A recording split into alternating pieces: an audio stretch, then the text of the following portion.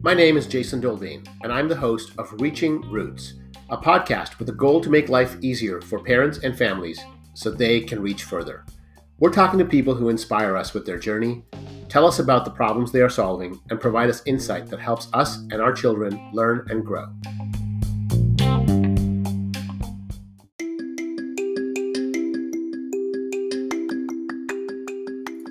Jessica Leahy is a teacher, writer, and mom. Over 20 years, she's taught every grade from 6th to 12th in both public and private schools. She writes about education, parenting, and child welfare for The Atlantic, Vermont Public Radio, The Washington Post, and The New York Times. She is the author of the New York Times best-selling book, The Gift of Failure. Jessica says modern parenting is defined by an unprecedented level of overprotectiveness. Parents who rush to school at the whim of a phone call to deliver forgotten assignments, who challenge teachers on report card disappointments, mastermind children's friendships, and interfere on the playing field. Though these parents see themselves as being highly responsive to their children's well-being, they aren't allowing their children to experience disappointment and frustration. They prevent children from the opportunity to fail so they can learn to solve their own problems. Every parent wants their children to be happy and wants to instinctually protect them from the world of struggle. However, some parents take being supportive to another level, are hyper-involved, and hover over their children. This can also be described as the term helicopter parenting. Such parent behavior deprives your children of the feeling of independence and thinking for oneself. Overparenting has the potential to ruin a child's confidence and undermine their education, since it makes them doubt their own abilities when they don't get the chance to figure things out on their own. Preventing our kids from falling and getting hurt to intervening in their disagreements with peers, friends, and coworkers.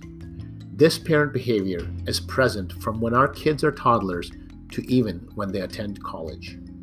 The world we live in at times can be harsh and cruel. We need to create children that can grow up to be successful, resilient, and self-reliant adults. In this episode, Jessica Leahy talks about how parents can step back from their instincts and embrace their children's failure. She provides advice for handling everyday situations from schoolwork to social dynamics, and how, by letting our children fail, we're actually setting them up to succeed. Jessica is a member of the Amazon Studios Thought Leader Board and wrote the educational curriculum for the Amazon Kids Stinky and Dirty Show. She earned a BA from the University of Massachusetts and a JD in Law from the University of North Carolina. Today, she lives in Vermont with her husband and 2 sons and is working on her second book, The Addiction Inoculation: Raising Healthy Kids in a Culture of Dependence, which is set to be released in April.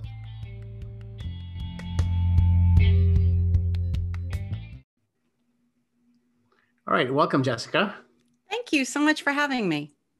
Yeah, it's great to have you here. So, Jessica, tell us about what motivated you to write Gift of Failure, and just give us a little background on your story. So I, as you mentioned in your intro, I was a teacher for a really long time, for about 20 years, and found myself suddenly in middle school. I didn't think I would be a middle school teacher ever in a million years. I was applying for a high school teaching job, and because that's where I was most comfortable, I thought, and the person who was trying to hire me said, just come meet them.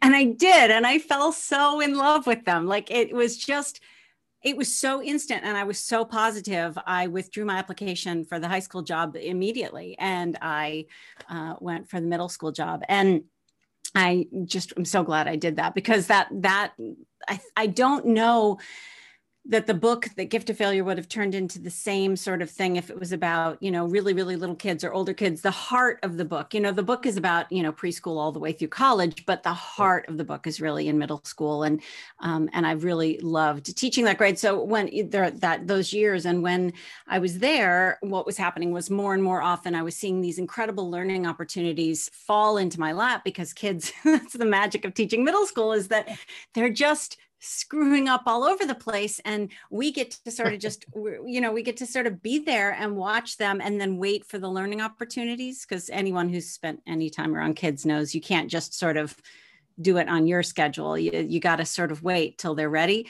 Right. And often those learning opportunities would get taken away, either because the parents would rescue the kid from something, or the parents would take the consequences away. And it was just frustrating. And I got into this very bad place where I was really resentful of some of the parents of my students, which any educator knows that's a really bad place to be. Outcomes for learning are just better when there's a really good homeschool relationship. And I was really interested in how that was affecting the kids' motivation, how it was affecting the kids' engagement, and how that was affecting their learning in the end. That's my main goal, is the learning. Right. And so I dove into the research on motivation, on engagement, on all these different things to sort of get at how the way we parent, the way we teach, the way we coach ends up affecting learning. Because that was really, for me, in the end, that's what has to happen in my world. Right. And what specifically was kind of causing you to be resentful of the parents? Was it basically just kind of their involvement in everyday sort of schooling? There were, of course, there were like these flashpoint moments. I talk about a couple in The Gift of Failure. There was a moment that I specifically remember. I called a parent to give some feedback about how the fact that their kid was having a really hard time hearing negative feedback, any kind of criticism, put him to such a tailspin that he would dissociate. He would just sort of go blank right in front of me. And so his learning, when it came to his writing specifically, just came to a standstill. And so I was writing with, my intention was to say, let's sit down and talk about ways to help him hear feedback that isn't, you're so great, you're so wonderful. I didn't say it that way, of course. And what I expected was to get a phone call back maybe. And instead what happened was the parent came to the school, pulled her kid out of lunch in front of all of his friends angrily, and berated him in the car. And he came back to my class after lunch just unable to function. He had been sobbing. He was just, and the way learning works is the minute if you would like to interrupt learning, just, introduce stress into the brain. And this kid was just non-functional for the rest of the day. And in that moment, I was feeling actually protective of this kid with his parents. And again, we should be working together, and our goal should be the learning. Our goal should not be, what's going to threaten the A, or, don't make me look bad, that kind of thing. Or you're not fulfilling this, my idea of who you should be. And I was worried. I was frankly just really worried about my students. And then as my life has gone along, and since Gift of Failure came out, I spent 5 years working in an inpatient drug and alcohol rehab for kids. And there, relevance and engagement and learning becomes even more important, because it really isn't about the grades. It's about getting them through rehab and helping them stay sober and helping them find something in themselves that they feel is worth saving. And a lot of those kids came into my classroom feeling like they had been lost, forgotten. They were stupid. They'd been told they were stupid. They'd been told they were in a dead end situation. And so my job became more about helping kids find self-efficacy and motivation and something to hope for, as opposed to just, arguing about the difference between an 89 and a 91. Yeah, of course. So was there, was this kind of a process that, you experienced various different sort of situations, and then eventually you kind of decided to do Gift of Failure? Or was there some particular experience that kind of tipped it? I talk about it specifically in Gift of Failure. There had been an experience with one of my students where she wrote her graduation speech essentially about the fact that she was so paralyzed by not being perfect, by being perceived as not perfect, that she didn't care about learning anymore. Everything in her life was so focused on those numbers, the difference between 89 and 91. And that was her whole world. And the problem, and what happened right after that, it was a really nice sequence of events where right after that, I had been blogging as a teacher, but I hadn't really published anywhere on the national stage. And right after that, a study came out of Australia looking at the way various parenting styles affect learning and achievement and motivation, mostly motivation. And so I was able to not criticize the parents of my students, but use the examples that guidance counselors school counselors and teachers had provided in that Australian study. And they were, it's the same stories over and over again. So much so that one of the administrators at my school came up to me and she's like, seriously, are these our parents that you disguise them, but they're our parents you're talking about, right? And I said, absolutely not. They're from this study. And I sold that piece to the Atlantic. It was my first piece ever that I sold to the Atlantic. And that went completely crazy viral. And that led to a big auction for the rights for the sale of my book, which, fortunately, it was a fantastic experience for me. That's great. Yeah, congratulations. Yeah. I mean, I think what that probably tells us is that, what you wrote was people actually resonated with that, not just in Australia, but everywhere.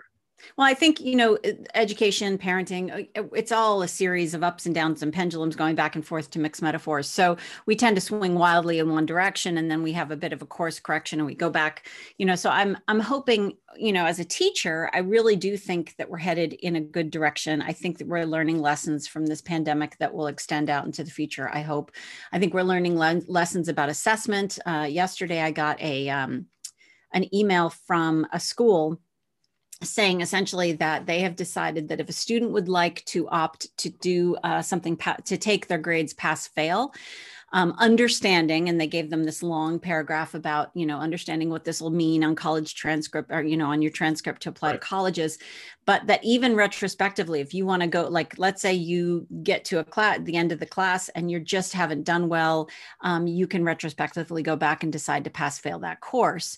And I think that is, number one, brave of this school. Number two, shows me that what the school is really worried about are the kids. And number three, I happen to also know this school doesn't give letter grades. It gives standards-based assessments. And that right there means that the school is more interested in mastery and learning than in, a letter or number next to the kid's grade. So there are a lot of things that I think will be taking out of this that are positive. And from a parenting perspective, there have been some really interesting moments, realizing how much sleep our kids really needed and weren't getting, realizing that overscheduling our kids was really toxic and bad for them. And now that they can't go do sports and cello and traveling soccer league, in some ways, there have been some positive outcomes from that. So yeah, no, that's great. So let's go back to, this is all very interesting. Let's go back to just the problem, right? So, obviously, the title of your book is "Gift of Failure." I mean, what is the problem? I talked a little bit about it in the intro, but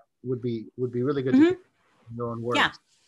So there's sort of two parallel themes running through the book. One is that we tend to use a lot of what are called extrinsic motivators with kids: money for grades, points, scores, trophies, honor roll. And those are sort of the things we perceive as positive. And then the negative ones, like, you're grounded if you don't keep a B or better, or, if you don't get an A in this class, I'm taking away your phone 6 months from now when we get the grades.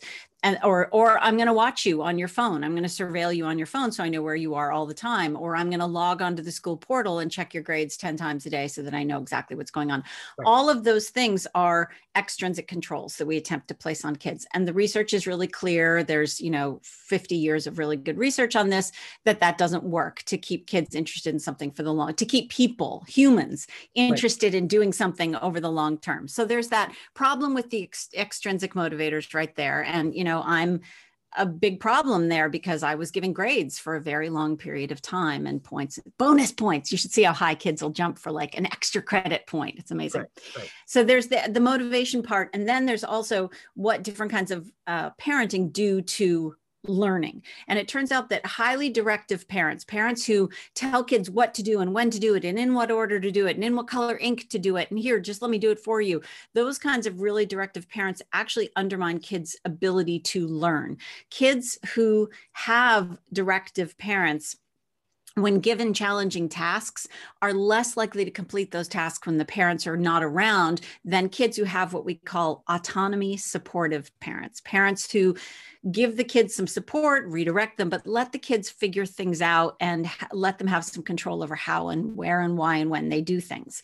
So if you imagine, I have two kids coming to my classroom door with the same sort of horsepower from a cognitive perspective, I'd much rather have the kid with the autonomy supportive parents, because some of the most important teaching tools in my toolkit require me to give kids things that are a little bit frustrating for them, a little past their ability level, to stretch them, these things called desirable difficulties, really powerful teaching tools. And if the ones who have the directive parents are going to be less likely to be able to complete those tasks, then those kids will learn less in my classroom. So we're trying to pave the way for our kids, snowplow, whatever you want to call it, push it all out of the way for the kids. And in the end, we're actually undermining their capacity to learn. Right. And that's before you get into all the Carol Dweck stuff, the fixed and growth mindset stuff from Carol Dweck.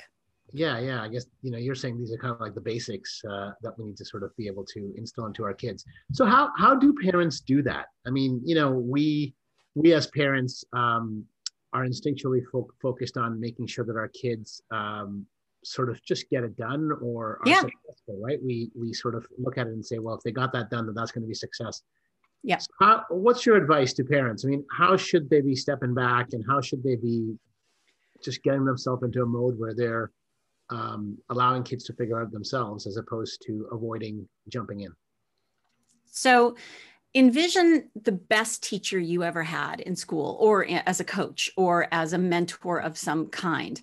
And remember, if you can, how that teacher taught you. I'm assuming they probably didn't hand you all the answers. I'm assuming that they gave you challenges. They were supportive. They were there for you when you raised your hand and said you didn't understand. There's this weird thing that happens in a lot of teachers' heads. In my head, this happened to me, where I had this divide. Like I had the teacher side of my brain and I had the parent side of my brain. And I wasn't using some really powerful stuff that I was doing, like with my advisees at school, like helping them with goal setting and focusing more on the process and less on the end product and all that stuff. So bringing some of those really important teaching tools home in a way that didn't feel like I was the kid's, ninth teacher was really effective. And a lot of that came down to, again, focusing more on the process and less on the product. So when your kid comes home with a grade that's either really desirable or really undesirable, treat it in a similar fashion in which you can say something like, oh, interesting grade. So what did you do to get that grade? What are you going to do differently next time to avoid this same outcome? Or what are you going to replicate? Did you get enough sleep last night? Did you cram the night before? Or have you been using flashcards periodically to sort of really build your knowledge base? What are you going to keep? And what are you going to get rid of as a result of this process so that you can change it for next time? Because this has happened. What I care about is that you learned. To be perfectly frank, we are right in the middle of a really tense day in our house because something went wrong. One of the children did not do something that they were supposed to do. And I was so angry I couldn't see straight. And I had to stop and think, okay, this has happened now. Right. This could be a really pivotal moment. I talk in the book about a kid who was about to fail out of school. And his mother and I came up with kind of a creative solution. And that solution, where he had to sort of really take control of his education on a they let him stay at school on a probationary basis. He points to that and says, that was the turning point for me. That's when I fully understood that this is my life and not my parents' life. And so this thing that happened today has the potential to be an incredible learning opportunity, but not if it's all about berating, if I just fix it for him, if I go out and smooth out all those consequences, no matter how much I want to do that, because this is kind of a high stakes thing. I'm not going to do that. And we had a conversation about, can this be a big turning point for you? And he said, yeah, I think that's what this is. I get it. Yeah. So I think those emphasis on process over product and thinking more long-term, like my kid's going to have to do other things that require this kind of planning in the future. Right. And if I fix this one right now, that next one is not going to be any different. And I have to be planning ahead for the next one. I've got to help him know what went wrong, how to change it, what to do next time. And I'm here to support him as long as he's learning. But if he's not learning, then things are going to rain down. Yeah, it's so much, it's easier said than done, right? Because you're in that moment of emotion on both sides. Yeah. And somehow, saner thoughts need to prevail, and you need to be able to sort of have that conversation and put yourself in that situation. Well, and the stakes get higher and higher and higher. I mean, my kids are now older, and I have a college kid and a high school kid. And, a couple of years ago, the college kid screwed something up big time and made a very conscious decision not to tell me about it, and decided to tackle it on his own, because 2 weeks later, when he came to me and said, by the way, I kept something from you and I have to come clean, but here's how I fixed it. Yep. The look on his face, it was like, that was everything to me. I mean, you know, at the time, you know, if I look at how I would have dealt with it at the time, I would have been really freaked out. I would have gotten on the phone. I would have gotten online and researched all kinds of things. And he was so proud of himself for doing it himself and for figuring it out himself. And I'm just, that's like a highlight, a parenting. If I had a highlight reel for my parenting, it would be this thing that I was not even allowed to deal with because my kid really wanted to prove that he could do it himself. That's great. And I'm assuming he had a positive fix for it. He did have it required a lot of work. I'm allowed to tell the story now, but he had a summer job and he was going to be running the archery program, and he had to have a certificate, and they don't just teach archery certificate, teacher certificate stuff everywhere. Yeah. And he got the days wrong, and he showed up halfway through it and wasn't going to get his certificate of completion. So there's the whole job. So he had to go to a whole other state on a different date to take the class again, paid for it with his own money, all that sort of stuff. And he fixed it, and he could keep his summer job. So yeah. And I think he was like 17 at the 17 or 18 at the time, something like that. Oh, that's great. So Jessica, is this all about school, or does it sort of expand beyond that? And one of the things that I think about a lot is, I've got 3 kids, 13, 11, and 7, and certainly associated with parents in those age groups over the years. And one of the things that I feel, really stresses parents out is when there's any kind of conflict between their kids in the schoolyard or anywhere else. So what are your thoughts about, like, how should they be dealing with that? Because obviously what maybe feels like not the right approach is kind of like, zooming in there and having a chat with the kid or removing the kid from the situation completely. Maybe it is the right thing. I guess it depends on the situation, but would love to hear your thoughts on that.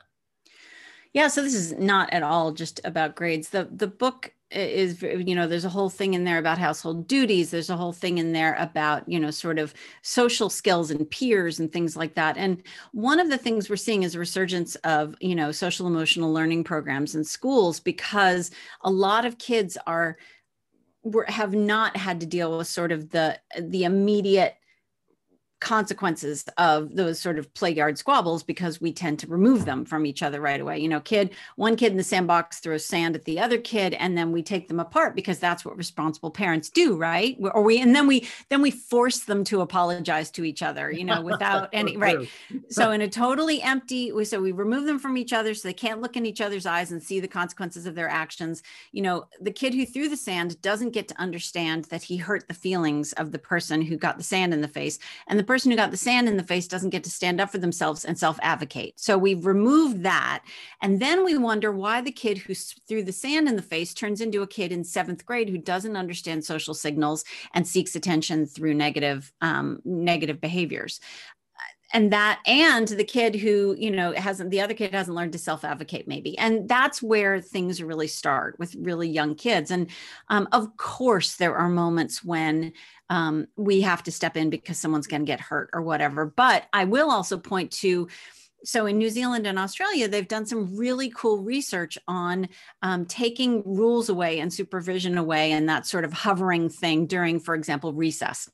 Right. Now, you have to understand that in Australia and New Zealand, people can't sue schools. They have a litigation shield against schools for various things. So this is a place where you can do these sort of studies. But in this one study I wrote about for The Atlantic, they sort of took the rules away at playground, and they saw an increase in the behavior got better, the bullying went down, the kids got more exercise. There's sort of all these things that point to, the micromanaging is hurting, as well as, we may prevent a few broken arms, we may prevent a few stubbed toes, but it's also really messing up social dynamics. And when we step in too quickly, and the stories that teachers have told me of the lengths that they've been asked to go to when they're trying to protect one kid who is experiencing sort of normal social jostling. I'm not talking about full out dangerous bullying. I'm talking about normal social jostling it's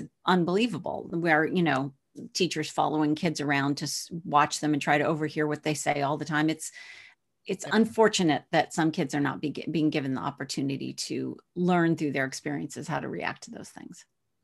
Yeah, what strikes me is that obviously, for adults, it's difficult to deal with conflict, right? A lot of people don't like to deal with conflict. Yeah, I So hate it.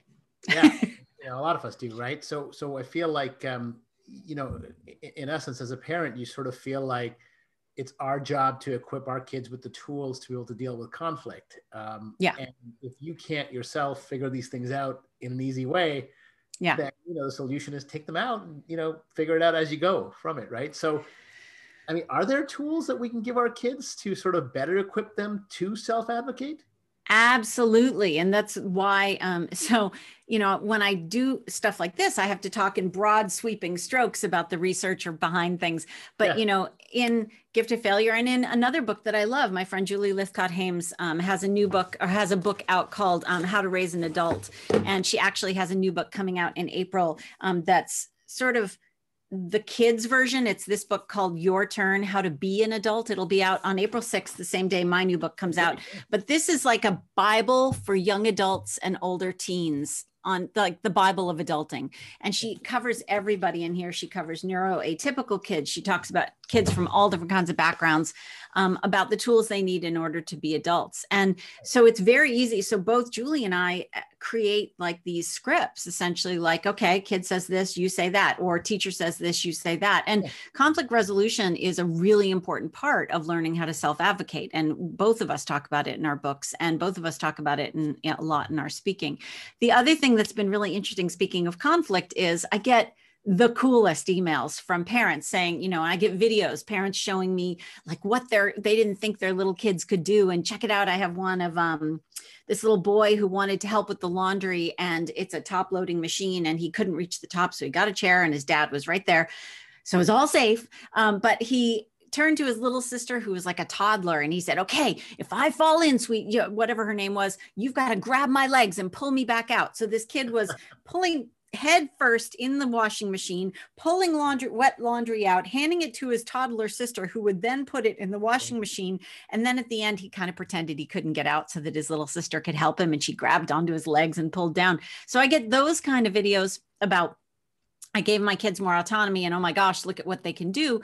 But the ones that I love the most are the ones where they say, I gave my kids more autonomy. I stopped nagging as much, and our relationship has transformed. So if you hate conflict, try taking nagging out of the equation. I mean, it just, and it was sort of like the thing I talked about this morning where, we had this huge thing and I was livid beyond belief this morning. And I was like, there are two ways I can go here. I can get angry and completely shut this conversation down and we can learn nothing from it. Or we can have a constructive conversation about how to do better next time and not get emotional. Because kids, when they know they've screwed up, they're already emotional. So us adding our fuel to that fire does not help. So conflict resolution is super important. And you'll be seeing more on that from me. I hope. I'm working on something right now. So great. Specifically on conflict resolution and kids. Oh, that'd be excellent. So I want to go back to, we talked a little bit about bullying, right? And we talked about this kind of fine line, what I feel is a fine line, or maybe it's not, in that, parents can feel like there's conflict, but they can also feel like that's bullying, right? Yeah. And, I do feel like in some cases, parents may misjudge, probably bias more towards their kids are bullying, only because it tends to be used so much more nowadays in sort of our language, right? And there's legal precedent for the fact that in various states, not only is it not defined in certain states, it's defined by whatever the parent or the school says it is, or the minute someone uses that word, then suddenly that's what it is. It's very confusing. It's very, very confusing. Right. So we're hypersensitive about this entire topic. Yeah. Right? So do you have any thoughts in terms of how parents should, is there a different lens to be looking at this that can help them just better understand the situation? I think one of the places we can start is by looking at the purpose of relationships in kids' lives. When they're really young, it tends to be a proximity, like I have a friend and our kids happen to be the same age. So yay, you're friends, because we want to get together and talk. And then it changes as they get into later in elementary school and into middle school. It's less about proximity and more about finding things in people that you either want to emulate or try out. And so middle school friendships are actually quite transitory. If you look at the numbers, there's some wonderful research. If you look at the numbers on how many middle school friendships tend to persist, it's a really low number. Right. So what is really fun also from my perspective, it's not as fun when you're in the middle of it, is a lot of those relationships are about trying things that maybe aren't you as a kid, but you want, that girl over there, she's mean. What does it feel like to be mean? That boy over there is a little rebellious. What does it feel like to be rebellious? And that's where we come in, is we have to role model good relationships for our kids. And that requires us to have conversations about our relationships as well. If saying things to a kid like, when you come home with so-and-so's house, you seem really tense and off. Is there something, what is it about your relationship with her that you find rewarding? What is it, what feeds you about that relationship? And that sort of requires us to do the same thing about our relationships. And, through in middle age now, it's much easier for me to say, my relationships now are because it feeds me. The relationship feeds me. My friends make me a better person. And people that, and so modeling that and talking about that a lot with kids is really, really important, especially when it comes to, people that are really pulling you down and making you a lesser person. Right. So helping parents understand. So part of the thing with the bullying messages is that it's really volatile when middle school relationships and high school relationships obviously shift, but it's also important to remember that it's the nature of the adolescent brain for emotional response to be heightened, because that's where they are. They're in a place where they're working their frontal lobe, which is the place of reason and sort of being analytical about things, isn't fully online yet. And so they're still reacting more from this sort of amygdala, place of like, oh, I'm just going to get even, or, that sort of gas to the pedal to the metal sort of response. So helping, exactly. So helping parents understand that it is the nature of relationships to shift, and that sometimes relationships aren't necessarily about, your kid wanting to be that person, or your kid is going to be that person. They're just trying various things out, and they'll figure out what they like and then leave behind. And then understanding that just because you really want to intervene in this relationship does not mean that you should. Often saying you can't see a certain kid is going to backfire and bite you in the butt later on, or intervening and calling the other kid's parents can often really backfire on you as well. And so my default would always be to let the kids work it out, but to be that sort of supportive model in the background, explaining why you've decided to end relationships that are unhealthy for you, or deciding why you've decided to pursue relationships that have been really good for you. It always comes back to that modeling what we want to see in them. Yeah, I mean, obviously, that's kind of like that's an extreme case, right? If a child gets into a fight at school, I'm sure there's probably a few other things to do before we tell them about ending relationships or something like that. Oh, of course, yeah. I mean, a lot of it, there's the big divide between, oh, well, you have to, defend yourself, and you should punch back, and I've heard it all, but I think in the end, what it comes down to is, obviously we need to seek the help of people that can help us. And for kids, this is part of the teaching of self-efficacy. Like, who are their allies? Who are the allies? And you should be having this conversation, from early on, before there's ever a conflict. Who are the people you can go to that you trust in order to counsel you on this situation? And it really concerns me, obviously, during a time of pandemic when, it's sort of us, we're very insular right now, and our networks are just not there in the same way that they have been. But helping kids know who their network and who their allies are is a really important part of teaching them to self-advocate when stuff like that goes wrong at school. Yeah, makes sense. It's like, make sure that they understand where all their positive influences are, right? And positive. Yeah. Yeah. I mean, having the conversation about, if someone says something that scares you, or someone says something that makes you feel uncomfortable, who would you go and talk to? Because often, parents don't think to ask that question, and the kid's not going to think of it on their own. So, you know, my friend Phyllis Fagel, who has written an incredible book called Middle School Matters. She's a middle school counselor. Yeah. I love this book so much. And she talks a lot about that kind of stuff. How do you support middle school kids without running in there and fixing it for them, including when it comes to these sort of issues around bullying and, or just normal social jostling. It's a fantastic book. I highly recommend it. Sounds like a great resource. So, Jessica, tell me just how, obviously there's so much to talk about over here, right? And we don't have the time to go through everything, but just give us a sense and kind of like, you know, how your book is structured so that the audience just has a view at a high level of the straw man, and then, you know, go in and read more about it. So I have the most fun job ever in that I get to spend like usually at least a couple of years researching and sort of, I have these behind, you can see me, but the audience can't, they're just stacks of like studies and all. And I'm married to a statistician, a physician who is also an ethicist and a statistician. And so he's, you know, my backup guy, my wingman on the research sort of stuff. So I get to research like crazy. And then I come to the book and I break down the research, figure out what's relevant and what's not, and sort of give it to people in you know, give it to sort of a all-purpose audience.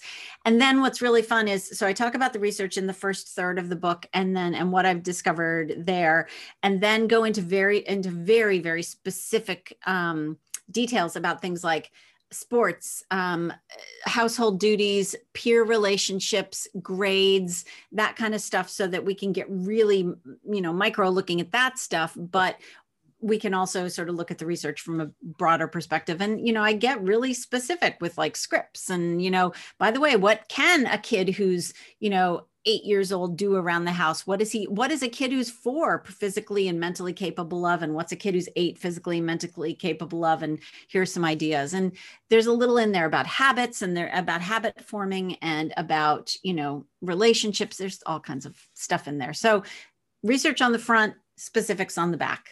Great. Okay. So it seems like it's quite practical, actually. Yeah.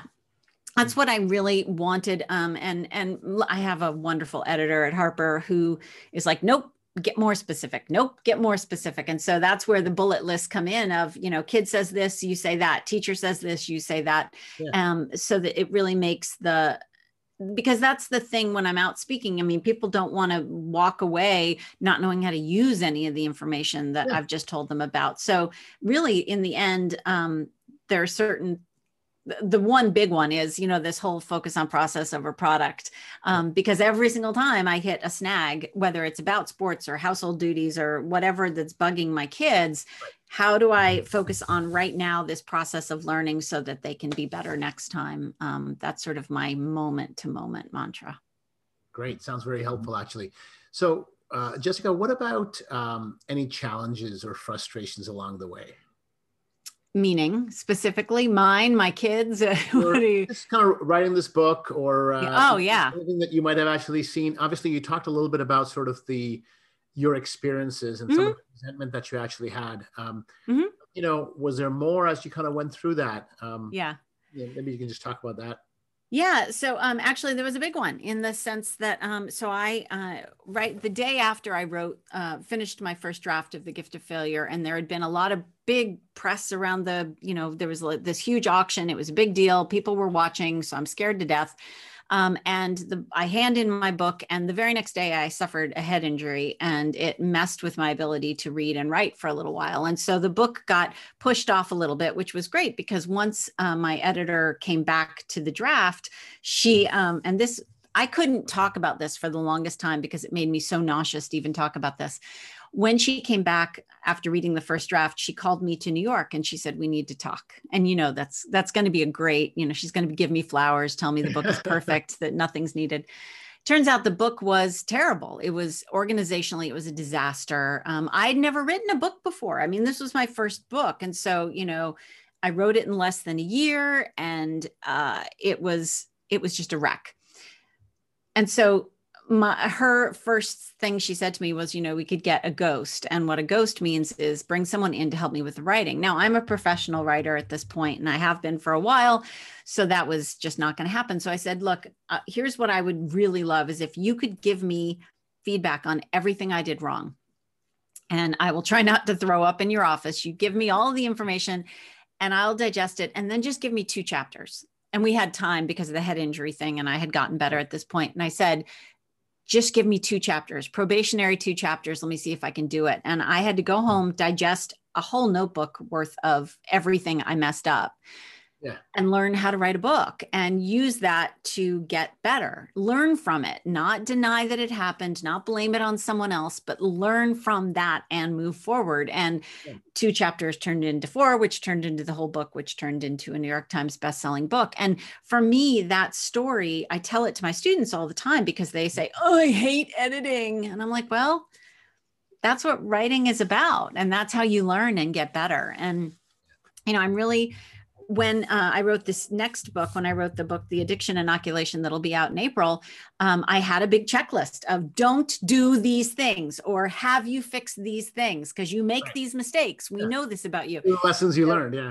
Every single time I handed a chapter in, I went through that list. And when The Addiction Inoculation was in one piece and we were able to look at the edits, there was really not much to edit at all because I had learned from my mistakes. And the most important thing from a parenting perspective is I talked to my kids about this at every stage of the game. They saw me cry. They saw me I had post-concussion sort of syndrome where I was depressed and it was horrible. They saw me go through all of that. They saw the hit to my ego. They saw all of it and they saw me work really hard. And so they know that I am most proud of the fact that that the book ended up something I'm really proud of. And it's because I had to work that hard at it. And when the second book came back with very few edits, they understood what that meant for me. And they were really proud of me for that. So, I got to model, the things I talked about with my kids. How to overcome hardships. It was horrible. I'm not going to pretend even for a moment that it wasn't a nightmare. It was a nightmare. So Jessica, is there one feeling as a parent that you would rather not feel? Yeah, I hate the feeling that I have done something wrong, that I have this tendency when I think I've really stumbled as a parent. I have this vagal response where all the blood leaves my head and I feel like I'm going to pass out. Every time I've ever had a situation where something major has gone wrong with my kid, I'm like, forget it. I'm a failure. That's it. It's over. Blood leaves my head and I feel like I'm going to pass out. And, once that immediate sort of reptilian brain response is passed and I can think, in some reasonable fashion, I realize that, okay, this isn't that big of a deal. We can fix this and we can also make it better next time. And I think that's the problem is we tend to parent from the emergencies, from that emergency feeling, from that like immediate amygdala fight or flight response, as opposed to taking a deep breath and thinking about it in a broader perspective. Like, okay, well, how do we do better moving forward? How do we fix it moving forward? And is it even my responsibility to fix it? Or is it my child's responsibility to fix it? And that feeling is the worst because, the one thing you don't want to screw up is your kids. Exactly. That's what we're trying, right? Every single day. Yeah. So what has all of this kind of done for you? I mean, has there been, obviously, you've got a New York Times bestseller book. That's great. But at a deeper level, I mean, do you feel like you're gaining some other satisfaction? Well, it completely changed my teaching. I mean, even as I was just initially reading the research and I was still teaching full-time in middle school, I had a full schedule. It really changed the way I taught. I did a lot more. There was a lot more peer-to-peer teaching. There was a lot more me moving back and not being the sage on the stage, just downloading what's in my brain to the kids. Once I started learning about what works for good learning, my classroom changed quite a bit. And at home, my kids will joke that at a certain point, every once in a while, they'll just call me on it and they'll say, could you just stop doing this gift of failure thing and start helping me? But the nice thing about that is what I know when they do that is that they really need me. They're not just defaulting to do this for me. They're saying, right, now I really need your help. And there have been enough moments now where I can see that I really wanted to take over and I really wanted to fix it. And here's what happened because I didn't. And I still have to fight that fight as we've just said, I had to fight it today. This need to want to fix and glue together and pick up the scraps and make something work.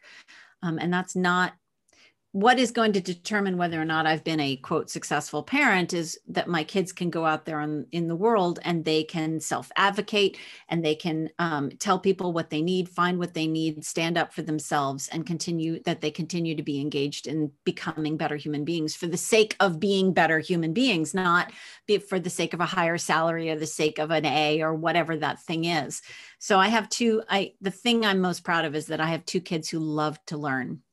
And it isn't always the thing they're being asked to learn at that moment, right, but they both love to learn. And that for me is a big success. Yeah. When you like that, then you're going to keep building upon it. Yeah. That's great. I would really love it if I could, hone the target a little and say, could you love to love Algebra 2 right now? Or could you love to learn, statistics right now? That would be really great for me. Yeah, but, exactly. It isn't always. They'll find their own way, right? Yeah, I can't, my aim isn't that good quite yet. So what's your hope for your audience?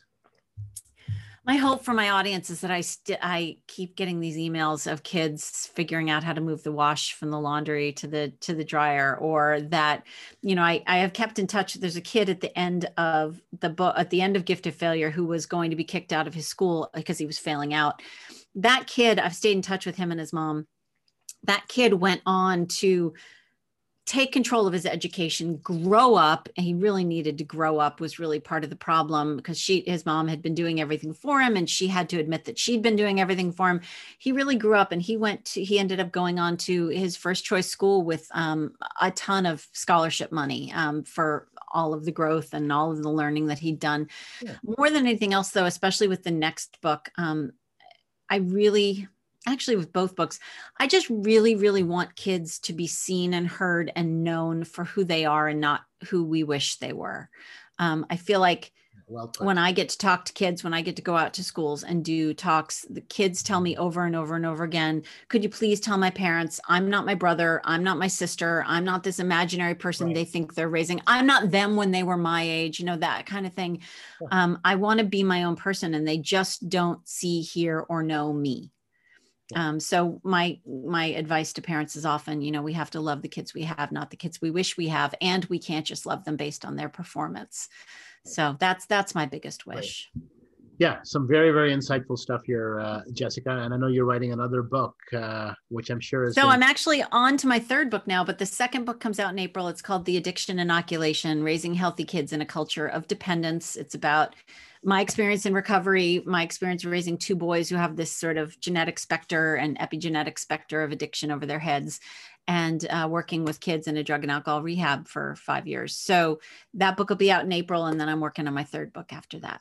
Well, that's great. Maybe we can have you back at some point and talk about that book. That would be lovely. I would love that. That'd be great. And there's a whole chapter in the addiction book about what schools need to be doing. Only 57% of schools have a substance abuse prevention program, and only 10% of those are evidence-based. Oh, that's amazing. So I'm sure there's going to be lots of interesting things in there. Well, thank you, Jessica. I really appreciate you being here. Thank you so much for having me.